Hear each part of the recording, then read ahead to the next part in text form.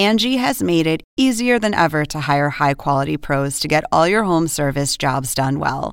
Just bring them your project online or with the Angie app, answer a few questions, and Angie will connect you with local pros who match your specific needs. Or book a service instantly at an upfront price. So join the millions of homeowners who use Angie to care for their homes and get your next home service job done well.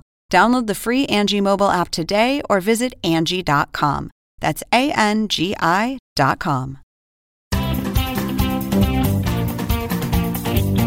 Welcome to The Point for March 31st. I'm Lauren Dezenski, co-author of The Point. I'm here to cut through the political spin to bring you the news you need to know. The Trump administration has announced another round of coronavirus guidelines, ones that will not expire at Easter, as President Trump initially floated. These new guidelines will last 30 days, meaning the status quo of social distancing will last until April 30th, a timeline specifically supported by health advisors. Data backs up this guideline.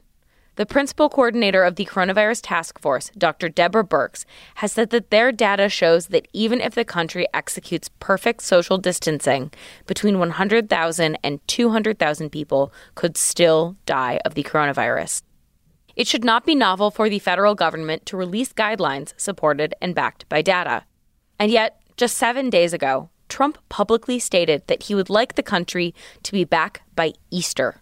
At the time, Trump told reporters that it was his idea, and not that of his medical experts, to suggest Easter, which falls on April 12th, as the potential date by which the U.S. would again be raring to go.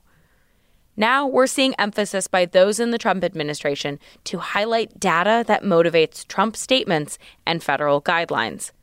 And yet much of the on-the-ground response are up to the governors of each state. That is because there is no one standard national timeline. Each state and jurisdiction operates under different guidelines. For example, Virginia's governor issued an order requiring every resident to stay home through June 10th.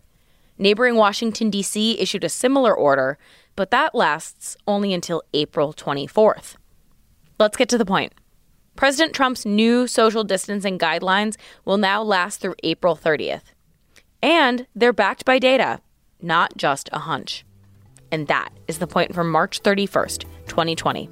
For more updates throughout the week, including our Sunday night campaign edition, subscribe to The Point newsletter at cnn.com/thepoint. If you like this audio briefing, you can get it every single weekday on Google Home or Amazon Echo, or subscribe on Stitcher or Apple Podcasts or your favorite podcast app so you never miss an episode.